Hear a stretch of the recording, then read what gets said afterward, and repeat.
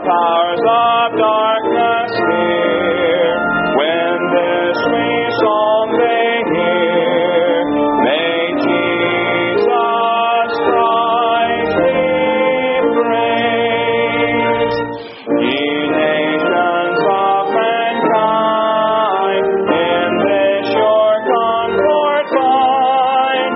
May Jesus Christ be praised. Let all the earth around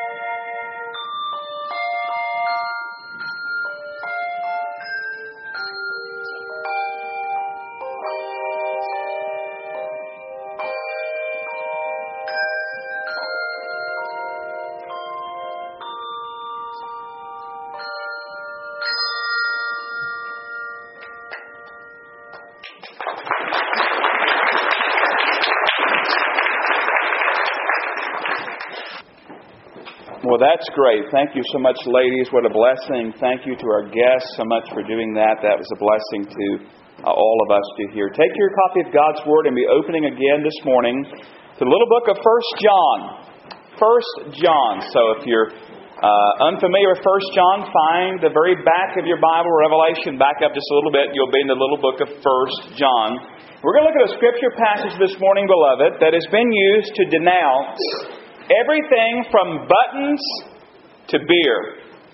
They've used this passage to denounce those things, from buttons to beer. It's a passage that I believe has been misunderstood, misapplied, mishandled over the years. It's been used by various people to prove that their list of do's and don'ts are the true mark of spirituality. In other words, when they found something that they didn't like, they'd run to this passage and they say, now listen, here's what it says. The Christians should not do this or that. And here it is. And they would use this as a proof passage. Perhaps sometime in your life you've heard the following things. You've been told that Christians don't go to movies. Christians don't dance. Christians don't play cards. Christians don't watch TV. Christians don't many other things. Maybe you've been told growing up, or you've heard in your time, that Christians don't dip, they don't chew or go with girls who do. And that's kind of the idea. A lot of people would use this passage to prove that. And they'd say if you did those things, you're considered a worldly Christian. You ever heard that phrase? Worldly Christian? Now we know that God's Word is clear. Don't misunderstand. We know as Christians there are some things we should not do. The Bible's clear about that. We know that as Christians there are some places we better not go. We don't belong there. But what about all these rules and these lists of do's and don'ts? In fact, I even read this past week that in Finland it's considered worldly to whistle. Did you know that? Whistling is worldly. And so I'm sure somewhere there's Christians have a list there. Real Christians don't whistle. Well, yeah, we've got some worldly Christians in here, it sounds like. Now listen. David Allen wrote, listen to what he said. Many Christians fall into the trap of negative holiness. Very interesting phrase, negative holiness. They think that if they just refrain from certain activities, places, etc., they will not be worldly. But there's a problem. Different individuals' list of do's and don'ts differ. Loving the world is not merely a matter of keeping somebody's rules. Loving the world begins in the heart before it's ever lived out in the life. We see a picture of that in the New Testament, don't we? When you go back and read the account of Jesus and the Pharisees didn't like Jesus, did they? And one of the reasons why was why? He didn't keep their rules. They had all these things. You don't do this, you do this. And Jesus bucked up against a lot of that. And of course, we know how that all turned out. So we want to avoid all this legalism, these man-made lists of rules that say, well, real Christians don't do this. We want to avoid that. But at the same time, while we live under grace, we dare not let our grace become an occasion for sin. What I mean by this is we don't want to go so far in our freedom in Christ that we do overstep the boundary and we end up sinning because we say we're under grace. Because Paul's very clear in the Word, right? But God forbid that we should sin that grace might abound. We don't want to go to the opposite extreme where we cry legalism over every standard of righteousness. Where if somebody says, well, Christians shouldn't, and they can show you in the Bible clearly, we say, oh, that's a legalism. No, the Bible spells out clearly there are some things that we as believers are not to do, some places that we should not go. They're off limits. And then there are some things that God may give us as individuals to help us. There's some things that maybe He hasn't given you the liberty to be involved in. In other words, there's some things that may be fine for me to do, but they're not fine for you to do. And vice versa. So what do you mean, preacher? Well, let's say that you've struggled with alcohol your entire life. And God's brought you through that, but maybe, there's still that temptation. And so maybe you've made up your mind it's best for you not to eat in a restaurant that serves alcohol. Because if you go to that restaurant that serves alcohol, you'll be really tempted to order alcohol and maybe get in that. So you need to avoid it. And so maybe you say, well, personally, I just don't have liberty to go to a restaurant that serves alcohol because I'm afraid I might get involved in that. But at the same time, that impacts me in no way, shape, or form, unless we're going together. I have no temptation regarding that. For me, when I travel alone, I never turn on the television in a hotel room. I leave it off. I don't touch the television. Because I don't want to even face the possibility of watching something that would be displeasing, or even being tempted to watch something that would dishonor the Lord or cause me to sin. And so what I've made up my mind, it's best for me to not even turn on the television. For you might think that's silly. I have no temptation, nothing about that. See what I'm saying? There's some things in your life that maybe you are not going to get involved in. And there's some things in my life I'm not going to touch because we know each other. We know what... You see what I mean about that personal liberty? But then there are those who say, wait a minute, let's just add them to the list. Real Christians never eat in a restaurant that serves alcohol. Real Christians never watch television in the hotel room. Do you see the difference there? It crosses that boundary. It crosses that border. We've moved from freedom in Christ. We've moved from grace into legalism. But there is a balance. There's a balance, beloved. We find it in our passage today as we see that worldliness begins where? In our heart. Look at the book of 1 John chapter 2. We're only going to look at 3 verses this morning, 15, 16, and 17. A very familiar passage to many. And if it is familiar to you, I don't want the familiarity of it to keep you kind of dazed out this morning. I want you to plug in and listen. I'm going to read it to you first of all in the New King James. Then I'm going to read it again in a different translation to get just a different hearing of it. 1 John chapter 2, and we pick up our study at verse 15. The Bible says clearly, do not love the world or the things in the world. If anyone loves the world, the love of the Father is not in him. For all that is in the world, the lust of the flesh, the lust of the eyes, the pride of life, is not of the Father, but is of the world. And the world is passing away, and the lust of it.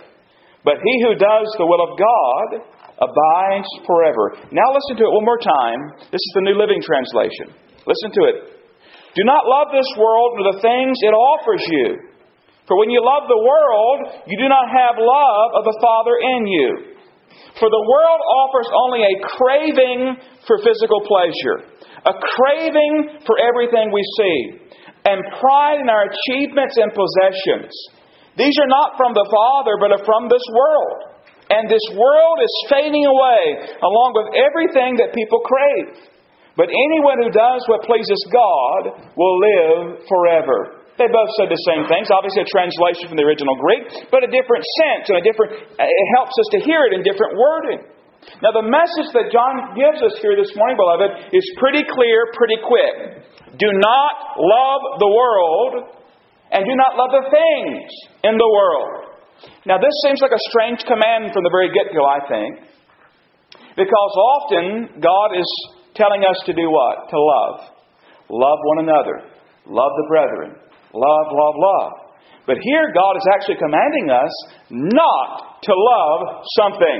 And so it seems a little bit unusual, a little bit strange to not love something. But here we're told, do not love the world or the things in the world. So the real question we got to tackle right away is, what is the world? Because if we get that wrong, the whole thing's wrong. When he says, do not love the world or the things in the world, what's he talking about? The Greek word is the word cosmos. We get our words like cosmopolitan, cosmetic, cosmic from that word. Cosmos.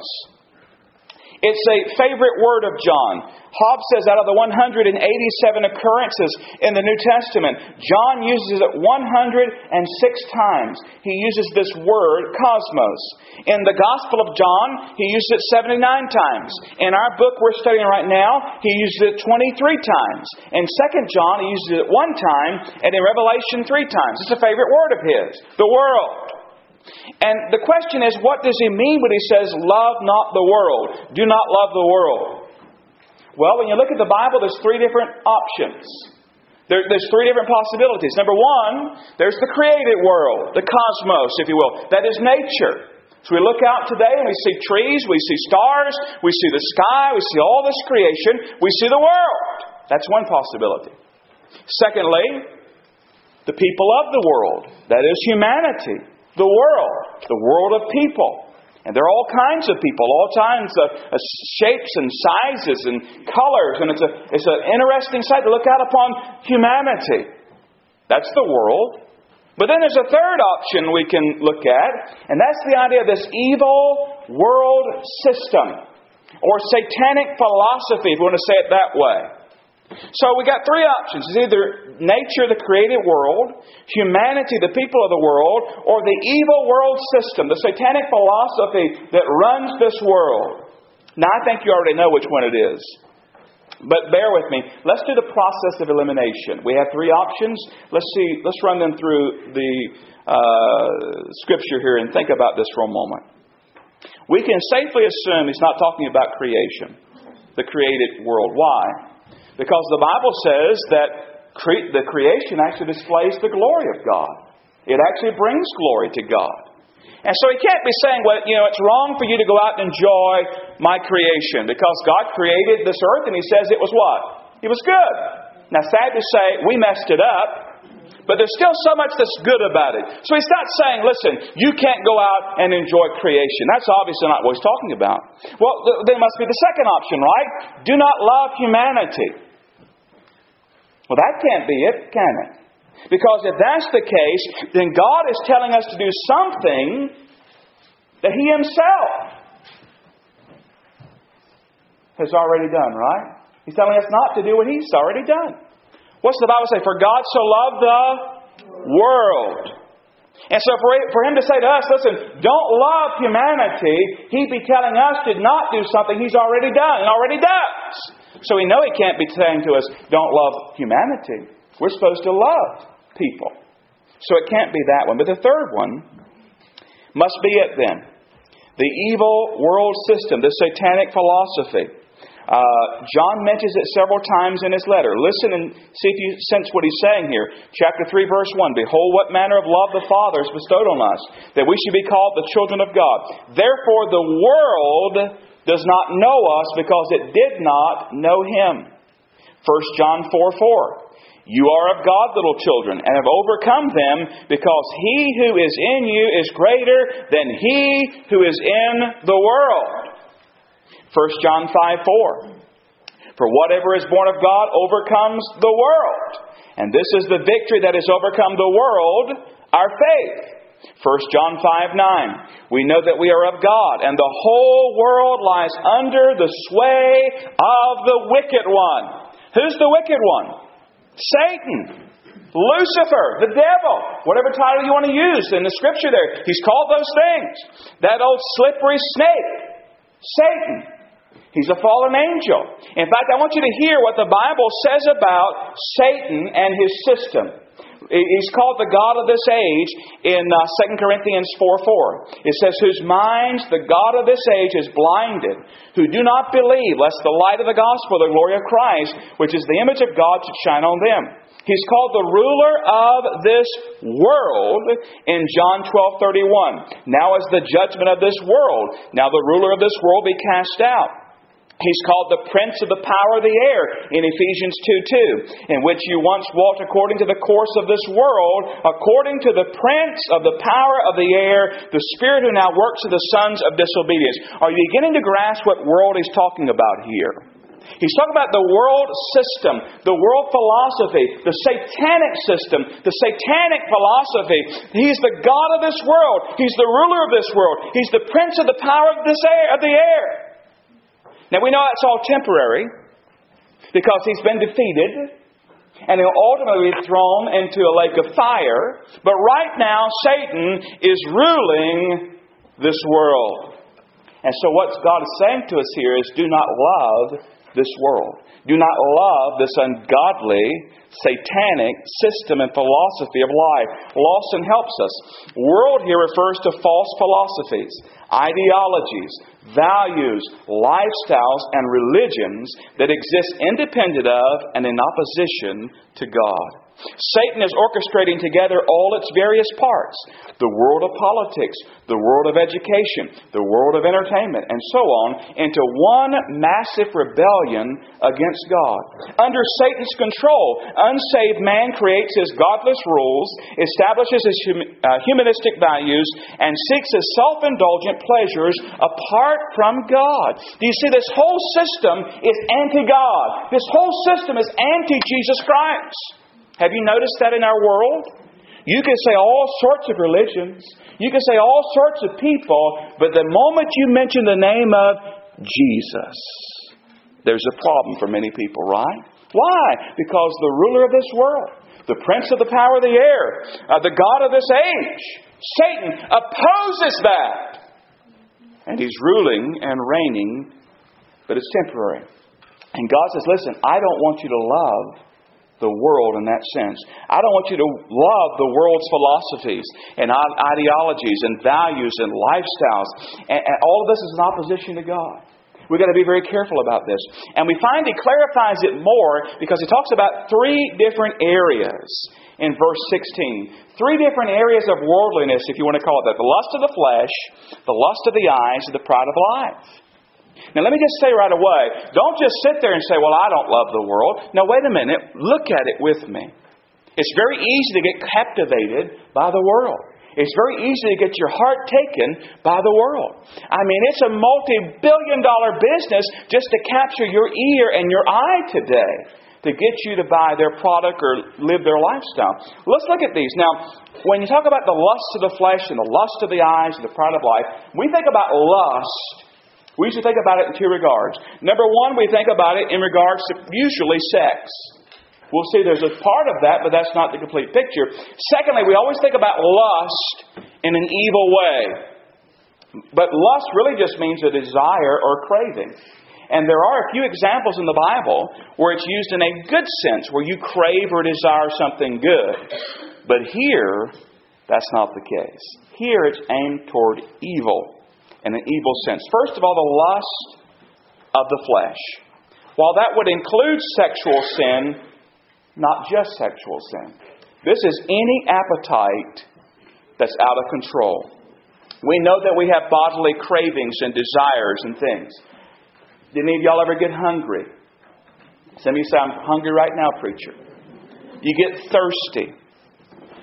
You have a desire for rest. We talked about rest this morning in Sunday school. There is a sexual desire within man, within humanity. If there were not, we'd cease to exist probably, right? The idea, beloved, is there are bodily cravings and hungers and desires. Those should be met in a godly, biblical way. And God has provided for that, to meet those needs. That's not what's being talked about here when it says lust of the flesh. This is appetite out of control. You know, Satan loves to take what is good and to adulterate it and to misuse it and to do wrong with it, right? Worship within itself is a wonderful thing if our worship is aimed at the right person, God alone. Satan desired worship, right? When he tempted the Lord Jesus Christ, if you'll fall down and worship me, I'll give you these things. He desires what is right within itself, worship. Man has a desire to worship. Did you know that? You can travel all over the world and visit jungles and tribes where people have never seen a white person. And yet what are they doing? They're worshiping something and someone. Our heart craves that. But we have to make sure that our worship is aimed at only one. The one who's worthy of worship, worthy of praise, God alone. That's not what's being talked about here. The lust of the flesh. We find a list of some of these things in Galatians chapter 5. Now, you often know the fruit of the Spirit. In fact, we memorize the fruit of the Spirit. But did you ever look at the list of the flesh? The fruit of the flesh? Listen to Galatians 5, 19 through 21. Lust of the flesh now. It says in Galatians 5:19, now the works of the flesh are evident, which are, now get ready, it's an ugly list, adultery, fornication, uncleanness, lewdness, idolatry, sorcery, hatred, contentions, jealousies, outbursts of wrath, selfish ambitions, dissensions, heresies, envy, murders, drunkenness, revelries, and the like. Basically, your evening newspaper, evening news telecast, right? That's what that is. That's the works of the flesh. He says there, of which I tell you beforehand, just as I've told you in time past, that those who practice such things will not inherit the kingdom of God. Galatians 5:19 through 21. The lust of the flesh is living for the base desires. We look at the news and we look at our world and we sometimes think, don't we, how in the world could somebody do that? How could someone abuse that child? How could someone be so cold-blooded in their murder? It's the flesh. And they're getting to those base desires. And God says, I don't want you to love the world. I don't want you to fulfill the lust, those evil cravings and desires of the flesh. And we have a whole list of them there. But that's the first thing he mentions. The second thing is the lust of the eyes. A desire, a craving for what you can see. Now, we can use our eyes for good things, can't we? We can also use our eyes for things that are not so good. You can have the lust of the eyes, the desire for what you see. It can be a various list of things. It could be a desire for a woman. We find a story in the Bible about a man named David and a lady named Bathsheba. And he looked and he saw, wasn't her name appropriate, by the way, but Bathsheba's out taking a bath. You always remember that story. And he looked and he saw it. He had that evil lust for her. And you know what happened. It can be a lust for riches and clothing and things. There's a man by the name of Achan in the Bible. And you should go back and read the story about as they went in to attack. Wasn't it Ai, wasn't it, when they went in? And Achan took some things he wasn't supposed to take and hid them, and see what happened to the people of Israel. Anything you can see, houses and boats and cars and collections and antiques, they don't misunderstand me. God's not saying it's wrong if you possess some of those things. What's wrong is if you're possessed by those things. Those things have captured your heart. You live for those things. We know that God has blessed many of us in this room. We have clothes, we have things. But this right here is a desire, a craving that's sinful and evil. This is what you live for. You live for these things. What you can see. And our world spends billions of dollars to capture your heart, to make you discontent, to make you think, well, I've got to have that car. I've got to have that suit. I've got to have that watch. I've got to have that woman. I've got to have that man. I've got to have that look, those teeth, that hair. I've got to have all that stuff. The lust of the eyes that you can see. But then there's the third thing. The pride of life. What is that all about? Well, that's living a proud, arrogant, boastful kind of life. The braggart. And beloved, would you agree with me? This is rampant in our world, is it not?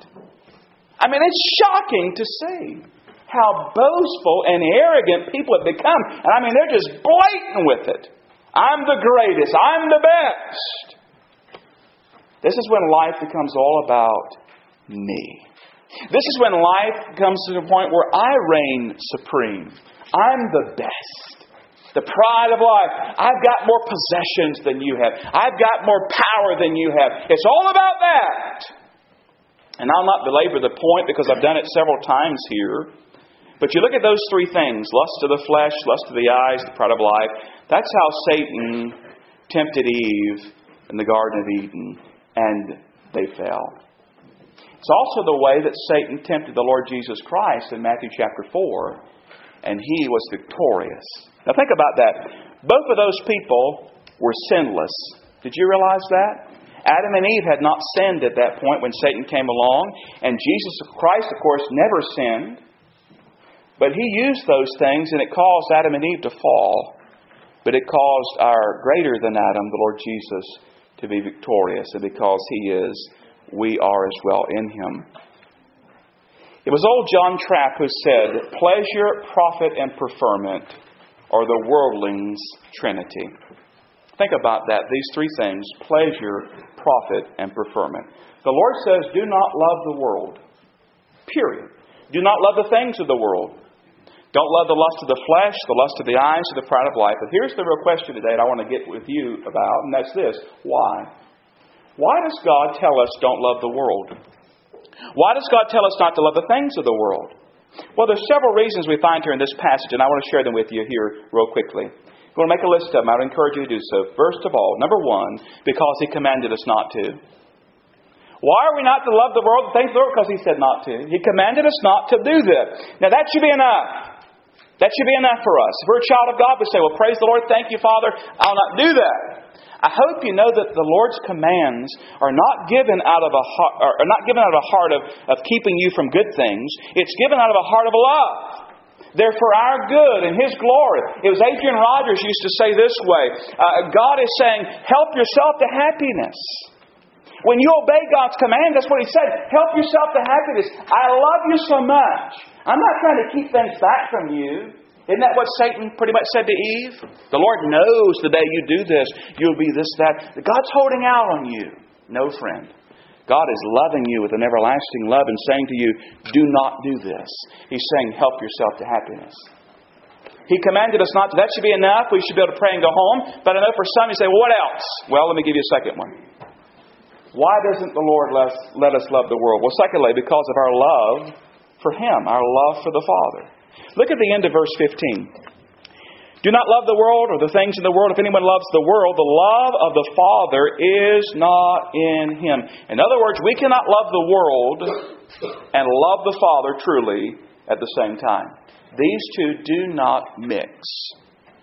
Do you remember what James 4:4 says? James 4:4 says, adulterers and adulteresses, do you not know that friendship with the world is enmity with God? Whoever therefore wants to be a friend of the world makes himself what? Do you remember what it says? An enemy of God. He's saying, listen, you can't love God and love the world at the same time. I can't love the world and live for the world and love Jesus, live for Jesus at the same time. Why? Because this lust and this pride of life is not of the Father, it says in verse 16, but it's of the world. One author I read this past week talked about the fact that love requires some things of us. Love requires desire and commitment. Love will require some time and resources. How can I give my life, myself, my love to Jesus and at the same time give it to the world? I can't do it. The Bible says what? No man can serve two masters. You can't do it. Just like I can't say, well, I can't go home and tell my wife, now, honey, I love you, but I got another wife over here. I'm going to love her too. That doesn't work, does it? You cannot serve two. You cannot love Jesus and love the world at the same time. If I love the Father, as it talks about in verse 15, if I love Jesus, then I'm going to love what they love. And they've told us very clearly that we're not to love the evil world system and philosophy. So why did God say don't love the world? Well, because He commanded us to, first of all. But secondly, because of our love for the Father. But thirdly, and here's a very important one, and you always remember this, because the world is passing away. Look at verse 17. It says very clearly, and the world is passing away, and the lust of it.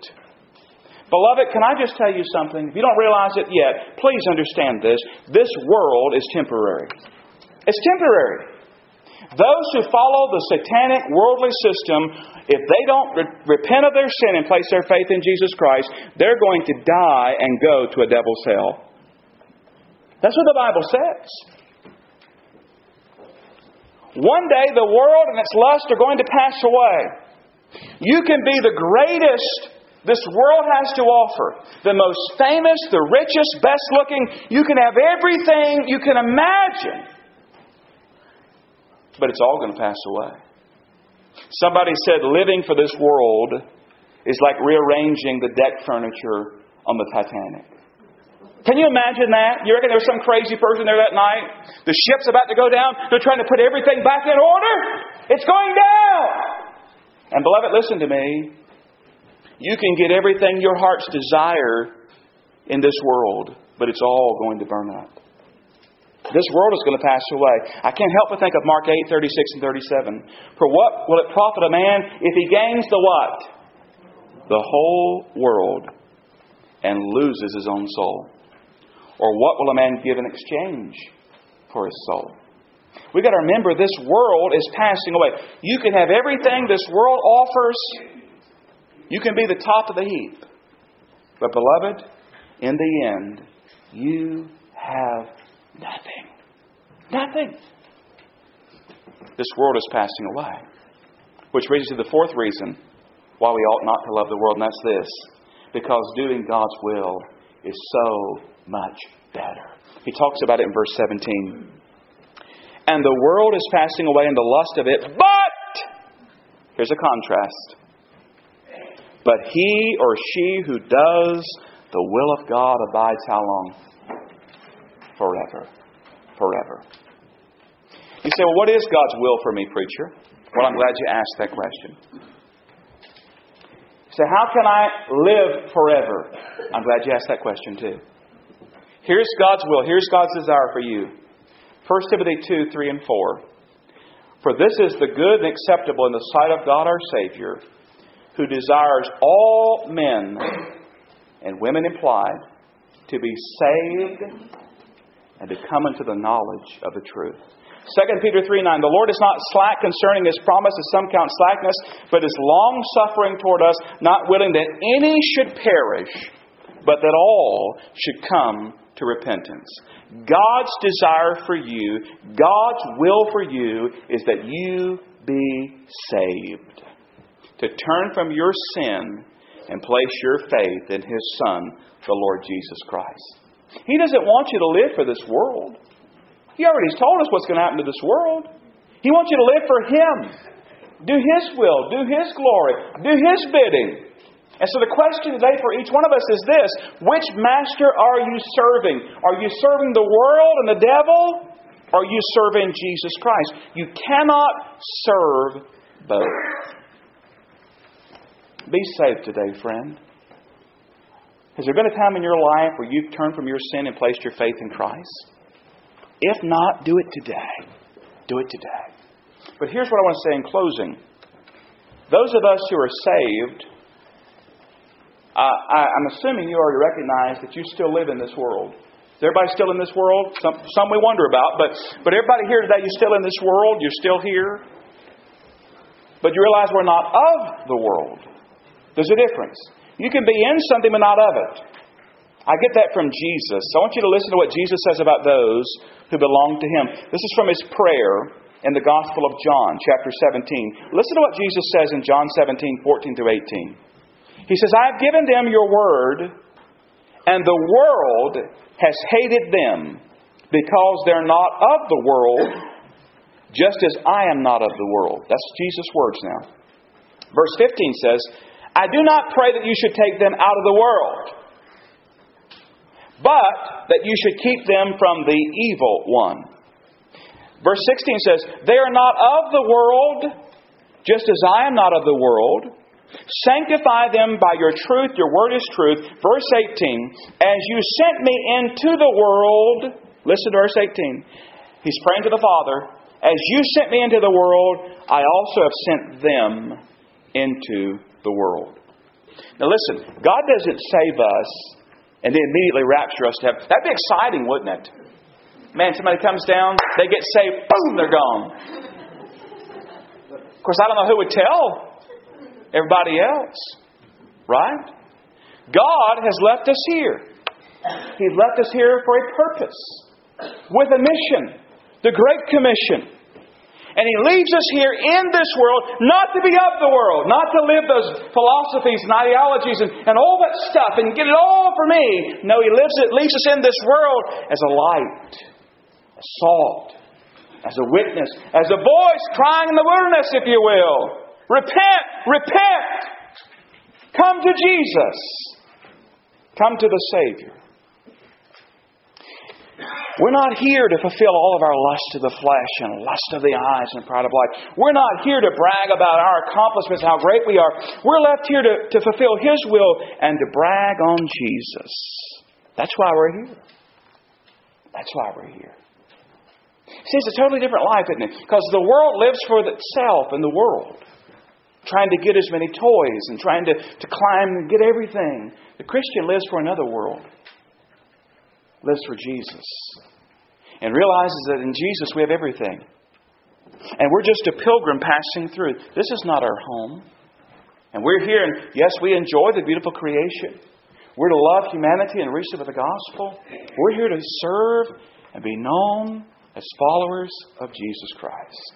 In other words, beloved, to so love the Father, to so be consumed by the Father, that there's no room left in our life to love the world or the things of the world. To be so consumed with Jesus Christ that we're not consumed with the lust of the flesh, the lust of the eyes, or the pride of life. The hymn writer put it this way: more love to Thee, O Christ, more love to Thee. Hear Thou the prayer I make on bended knee. This is my earnest plea. More love, O Christ, to Thee. More love to Thee. Listen to the next part. Once earthly joy I craved, sought peace and rest. Now Thee alone I seek. Give what is best. This all my prayer should be. More love, O Christ, to Thee. more love to Thee. More love to Thee. Don't love the world or the things in the world. Love the Father. Love the Son. Love the Holy Spirit. And do their bidding in this world. Father, it is with a grateful heart that we bow in Your presence. Thank You for saving us from this world. We were thoroughly entrenched in it, living for it, living out its ideas, its ideologies, its philosophies, its lifestyle, its desires, its customs, its everything. Thank You for sending Your Holy Spirit to convict us and convert us and place us on a straight and narrow path. Thank You for giving us everything in Christ Jesus. Lord, may we never be guilty of playing around with a bunch of junk here in this world when we have treasures in Christ in heavenly places. Father, I pray this morning if there's anyone here who's still of the world, Lord, they have not received Jesus Christ as Lord and Savior. I pray in these next few moments as we sing that they would turn from their sin and place their faith in Jesus Christ.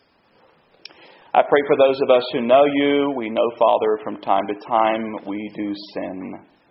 Or perhaps some here today are wrapped up in some worldly things, living for some things that are taking their attention away from You. Lord, I pray that You would just bring them back into fellowship with You. Deliver us from man-made lists of rules, of do's and don'ts to make us think that we're right with You. Father, help us to realize You love us with an unconditional love, and our heart is to be right with You, and that we need the gospel every day to be reminded that it's not of righteousness which we have done. All of our righteousness is filthy rags, but it's what Christ has done and Christ has accomplished. Lord, thank You for grace. Thank You for freedom in Christ. But at the same time, may we not use our freedom to be a stumbling block to someone else or a stumbling block to ourselves. Help us to be submissive to the Holy Spirit's guidance in our life, to know what we ought to do, what we ought not to do. Bless this invitation, I pray, in Jesus' name. Amen. Our closing hymn this morning, and the altar is open. If you need to be saved today, I would invite you to come. I'll simply take you by the hand, welcome you, and put you with someone who loves Jesus and loves you. They'll sit down with the Bible and share Christ. That's all we're going to do. If you want to come today, you're a child of God, but God's spoken to your heart about something. Would you come and pray today? The altar's open. 312, softly and tenderly, Jesus is calling. 312, we'll stand and sing as you come. 312, softly and tenderly, you come today.